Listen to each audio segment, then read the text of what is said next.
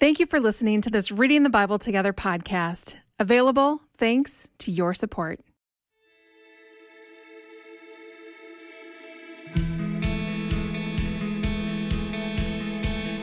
Welcome to Reading the Bible Together. I'm your host, Angela Smith. The Hebrew words for compassion, and the noun, of course, is compassion, and the verb would be, to have mercy. But I found out that the Hebrew root word for compassion is actually womb. So that surprised me a lot. That's where the strongest connection of compassion and love are. It's where that bonding between the mother and the baby happened. And so I was just thinking about the womb as the place of the development happening. So there is a place of growth, and there's a place where the fetus is nourished. So there's the nourishment aspect, and it's a place where the baby is protected while they're growing. Those three things, growth and nourishment and protection, are all part of compassion. This week, we're talking about the spiritual discipline of compassion, and I am so excited about my guests today. We actually went to college together, and it's been very fun to watch them come together in their relationship, in their marriage, in their family, and then to see God move in their heart and call them to Limerick, Ireland. So they were called to Ireland, and they're there with United World Mission, and in watching them do mission and be on mission in Limerick and partner with what God is doing in Limerick, I've seen this compassion that we're going to talk about today, the emotion that not only that you feel for someone, but it also prompts you to move forward and to take action. And so I am so excited to welcome my friends, Lonnie and Michelle Quigley Chapman. Welcome. Thank you very much. Thanks, Angie. I'm so glad you're here. I'm really excited for this conversation. Excellent. Thank you. We were excited for you to ask us. Yeah. It's really fun. It's really fun. We've never done this before. Oh. You'll be able to tell. No, this is going to be great. Okay, so first of all, I'm starting off with asking all of my guests, and Lonnie, we'll start with you. What's your experience or not experience been with Lent? Okay, I don't have much experience currently with Lent. It was something that we observed growing up. I grew up in the Lutheran Church, and so I recall doing that. I think that currently, just trying to live your life in a way that pleases God continues to involve or keeps involving you looking at Jesus laying his life down. I mean, that's sort of a repeat thought, an ongoing interaction, between yourself and God. So for me, I guess I always come back to that subject because I know I have to relinquish what I'm doing. I have to give up my own desires sometimes and give up my own drive and just depend upon God. And that comes, at a place where I think you have to find yourself crucified with Christ. So it's something that's revisited in my life periodically, just because. No matter what's happening on the church calendar. Right. How about you, Michelle? So Lent for me growing up, I remember immediately that when you first asked me about it, the thing that immediately crossed my mind is how many years I tried to give up biting my fingernails for Lent, which doesn't sound terribly spiritual. But so Lent for me was always trying to give up something and not eating meat on Friday. Usually it was more fish or tuna casserole or something. Mm-hmm. And Did you grow up? I guess I knew it was a spiritual time, but it didn't, for me, it was always like a time to double down on my discipline of making myself a better person. It was not, I should have been giving up probably other things that would have been more sacrificial. These were things that would have made me better had I been able to discipline myself well enough. So, and now I don't specifically observe Lent, but I'm aware of it as a season as it's coming. It's always a part of our thinking. Like Lonnie said, there's always a part of sacrificially laying down your life. And it's not for my betterment, but just for other people a lot of times, or just as a sacrifice to Christ. So it's more of a hope that it's in my daily life, but obviously aware of the church calendar, knowing that Easter is coming and aware of those times and seasons. Did you grow up in the Catholic Church? I can't remember. Yes. Okay. Yes, I grew up Catholic. Yeah. Okay. Mm-hmm. You mentioned the no meat on Fridays. That was the clincher that made me think that. Yeah. And spitting out something at school lunch because I remembered it was I wasn't supposed to be eating meat. Like I said, it was a lot about discipline. I mean, I think in my mind it was about being disciplined more than sacrifice.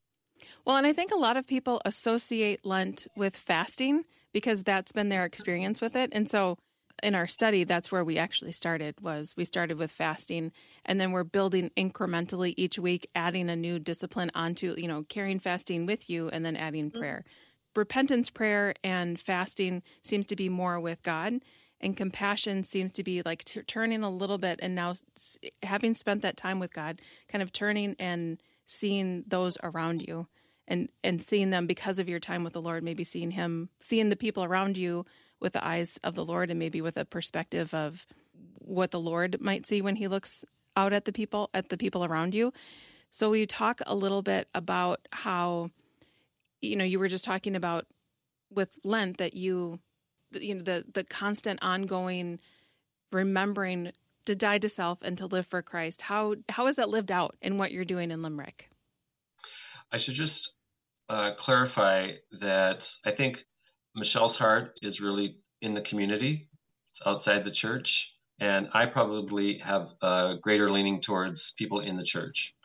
So we're both involved in serve the city outreach, and in the church as well. But for me, maybe I'll just talk about the men's group that I'm involved in. I think compassion comes about when you see others struggling with the same issues that you struggle with as well. There is something about being around that commonality with people that kind of pulls something out of you. So I just started the men's group last season. So we have 4 seasons of meeting throughout the year. And last season, I asked a friend to facilitate the group with me. And as we talked, men just opened up, and I found myself like really leaning into them, wanting to do more for them, wanting to make sure that they didn't feel like they were the only ones struggling. It sort of pulled out, I suppose, the pastoral heart in me. So all of that, I think, has to do with compassion, keeping in touch with them throughout the week, talking with them individually, meeting up with them on Sundays in church, and also our group meets Monday night. But keeping in touch with them and knowing that I'm interested in them, I'm interested in what they're going through. Is there any way I can help? How can we rally the other guys around you to pull you out of this? So all of that has really, I think, been pulled out of me since the men's group started. So knowing that others are in situations that you have had to pull yourself out of, I think that does ignite a flame in you to have compassion upon them, to put in action something that you can do to facilitate whatever it is, healing, repentance, understanding, clarification of maybe what the Bible means in this particular instance or that instance. For me, I see the men's group as something where compassion maybe has been flowing out of me since I've been involved with that group.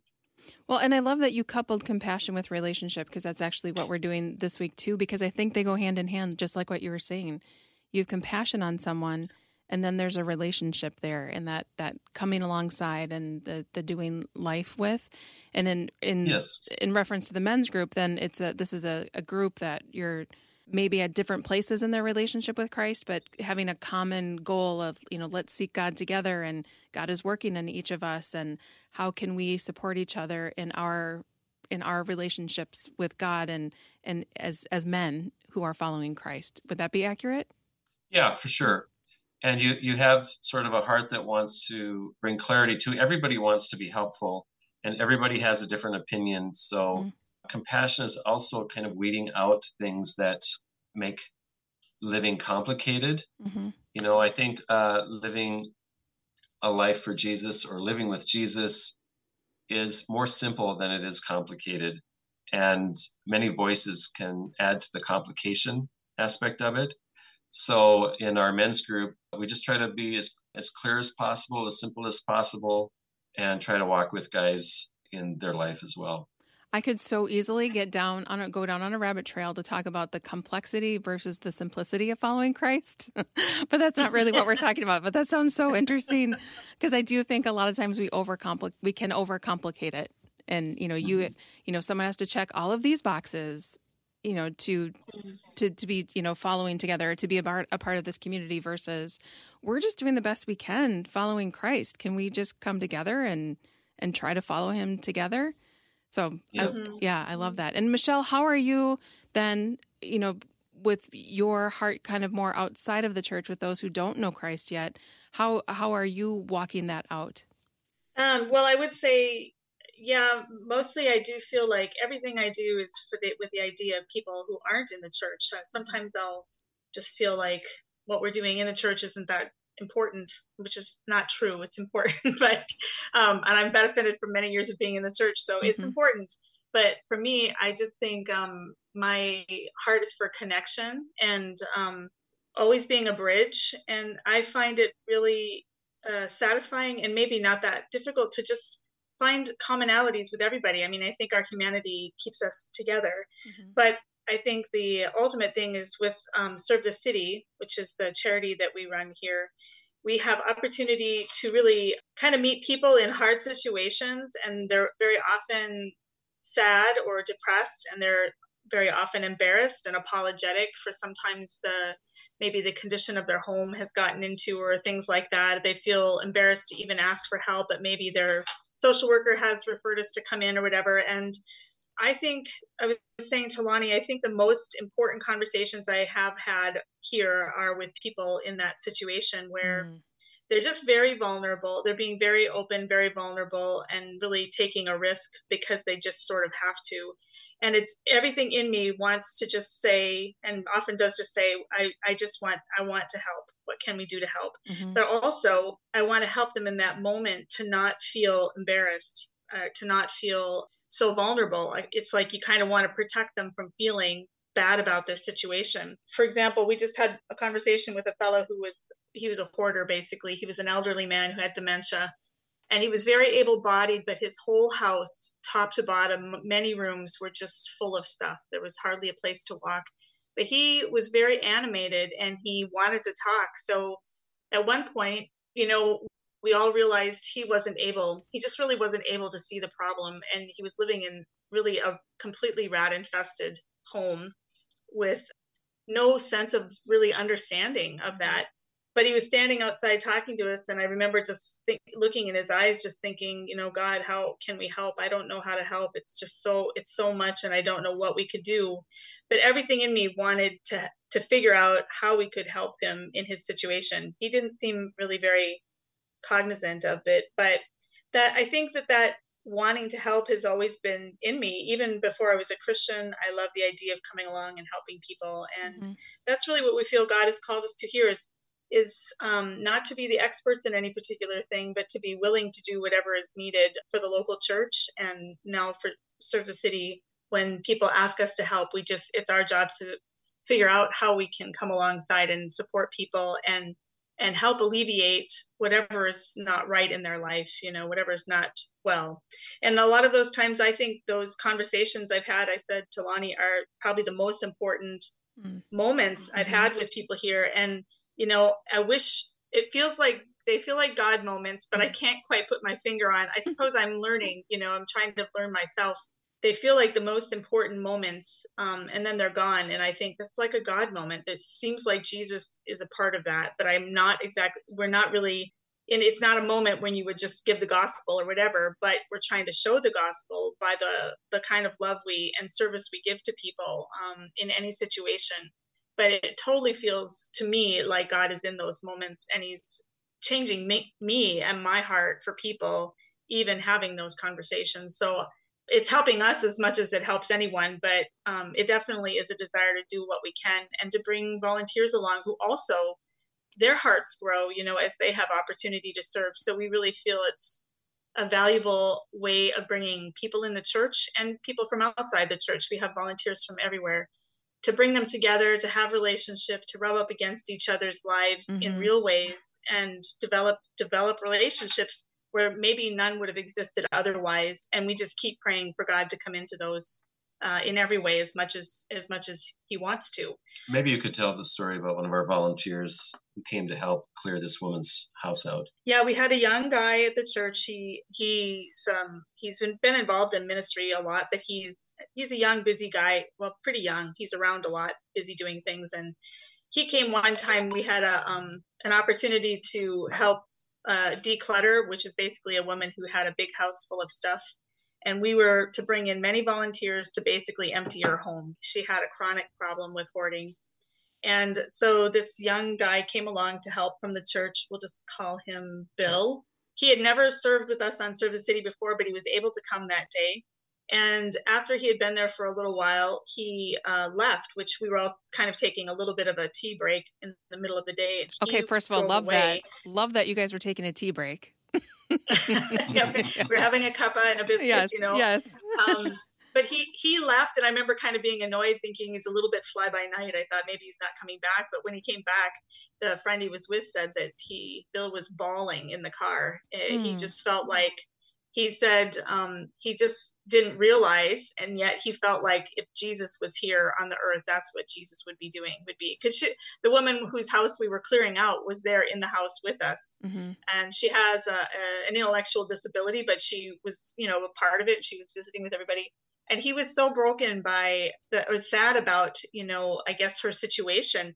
And when I talked to him the next Sunday, I said, so you were crying? I was kind of surprised. And he goes, yeah. He goes, it was really just so moving to me. And I felt like it was so important. And then he looked at me and he goes, maybe you're past that. He goes, don't you cry? And I'm like, well, I help, mm-hmm. I mean, like helping is what we do. But he was quite affected by it. And so it really, whether people are even just people in the church, it helps them grow to serve that way, sacrificially and crossing the line into weird and unusual and uncomfortable positions to meet the needs of people they wouldn't meet otherwise. And then in doing that, we're of course meeting a lot of people from different walks of life in Limerick. And it's just a really great giant experiment. I think when we do that, we always just pray and think of the possibilities that what God could do in all of those situations. So I think going back to the story of Bill that Michelle just told, there were 2 shifts that day, I believe. And he was going to stay for the first shift only, but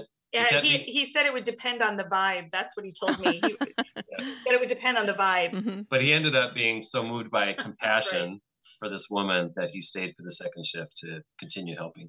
When you think about somebody being a missionary, I usually think of, I guess what I'm saying is that you guys are kind of busting out of the box of what I thought of, the box that I had of what missionaries do. And I love that, Lonnie, you feel more called to be working in the church, and Michelle, you feel more called to be working outside of the church, and you are on mission together there in that space and in those spaces and places, and following where the Holy Spirit leads. And I think that because maybe it's just me, but I think a lot of us like to put things in boxes and have things to be neat and orderly. And, to what you just said, Michelle, about how Bill felt uncomfortable, and you guys are going into places that are uncomfortable and stretch you in coming alongside of people in situations that are uncomfortable. But that is, I believe, that's where we saw Jesus go when he was walking the earth. And so I love that you're going into places, a little having a plan, and also a little open-handed about, okay, Lord, we're going to do this work that's in front of us. Mm-hmm. Will you do the work that you can do, that only you can do? Yeah, that's true, because, wherever we go, whether in the church or in the community with Serve the City, for example, there's always a limitation to what we can do. We can't do everything. We can't completely clean out somebody's house. We can't completely meet their medical needs or even their social needs. I mean, some people are just lonely. Currently, we meet maybe every other week, sometimes weekly. With one particular man that we helped out, we actually didn't get very far in helping him. So now we're just meeting him socially, for coffee or for lunch, because I think he wants that and needs that. So we're just trying to meet that need. But we're inadequate really in what we're doing. I can't meet all the guys' needs. I don't have the right answers for them. Mm-hmm. So there really is a place where you have to depend upon God to come through and do the rest. Yeah. Well, and It sounds a lot like, so in our study guide, we're looking at Matthew 9:35 through 38, when Jesus is going through the towns and the villages, and he talks about that the harvest is great, but the workers are few. And he had compassion on them. And when I like turn it out sometimes and look up Greek words and see what they mean, and that Yes. word compassion is to be moved in one's bowels. And at the time, the bowels were thought to be the seat, no pun intended, of love and pity. And how there's that movement. And so I love this example that you have it. And Lonnie, you said that you, with your men's group and then with the church recently, that you were actually asked to speak about compassion. Will you share a little bit about what it was that you shared with your men's group and what you shared at the church about compassion and what you learned about it? Sure. Well, the focus of our men's group was that he's everything, basically. So we want to look to Jesus for our transformation. We want to look for Jesus for our lives to be changed. We want to look for Jesus so we can worship him. And he is the exact representation of God the Father. So what we see Jesus to be like is actually what God the Father is like. Mm-hmm. So that was the focus of our whole season, is that he's the express representation of God the Father. And one of those expressions that Jesus came through with almost always was compassion. And then I was asked to speak at a church in County Cork, and I spoke about compassion there, and I just kind of went a little bit further. So one of the things that I had read in leading up to speaking at that church was also the Hebrew words for compassion. And the noun, of course, is compassion, and the verb would be, to have mercy. But I found out that the Hebrew root word for compassion is actually womb. Mm. So that surprised me a lot. That's where the strongest connection of compassion and love are. It's where that bonding between the mother and the baby happened. And so I was just thinking about the womb as the place of the development happening. So there is a place of growth, and there's a place where the fetus is nourished. So there's the nourishment aspect of it as well. And it's a place where the baby is protected while they're growing. Those three things, growth and nourishment and protection, are all part of compassion.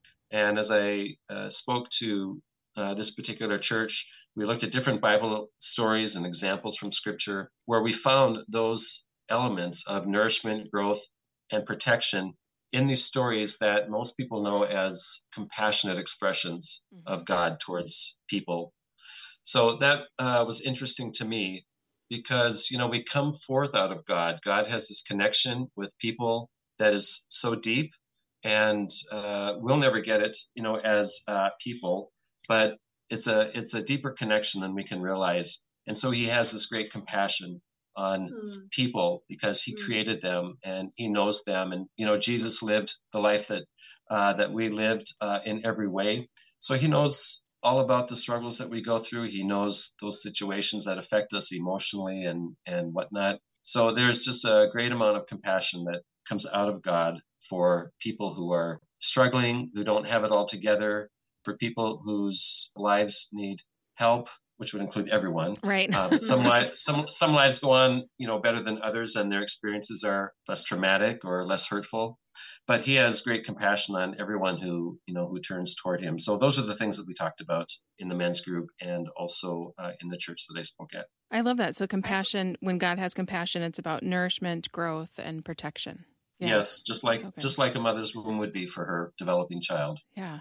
This has been so good. I appreciate the way that the two of you are seeking God to, in your own relationship with him, but then also turning and saying, okay, Lord, how can use me? I'm here, use me in those spaces and places that I'm at, because I think it's really easy to just kind of turn toward God or turn toward the comfortable places and not turn our shoulders and turn our eyes and our face toward the suffering around us, and then take the next step, like literal step, toward it to do what we can to come alongside those who are suffering. So I'm just so grateful for the work that you're doing and to be able to partner with you in it. And thank you so much for coming and having this conversation with me today. Yeah, thanks so much, Angie. It's good to talk to you again. Yeah, thank you, Angie. We appreciate you too. Thanks so much for being a part of it with us. And thank you for joining me today. My guests have been Lonnie and Michelle Quigley-Chapman. They're serving with World Mission in Limerick, Ireland, and they're currently looking for more partners in their ministry. If you want to find out more and maybe support their work in Ireland, all the information that you need can be found in the show notes at myfaithradio.com. Also, if you'd like to get a copy of that free study guide I was talking about, you can also head to the show notes found at myfaithradio.com. I'm so grateful that you joined me today. I would love to have you join me next time when we talk about the spiritual discipline of hospitality.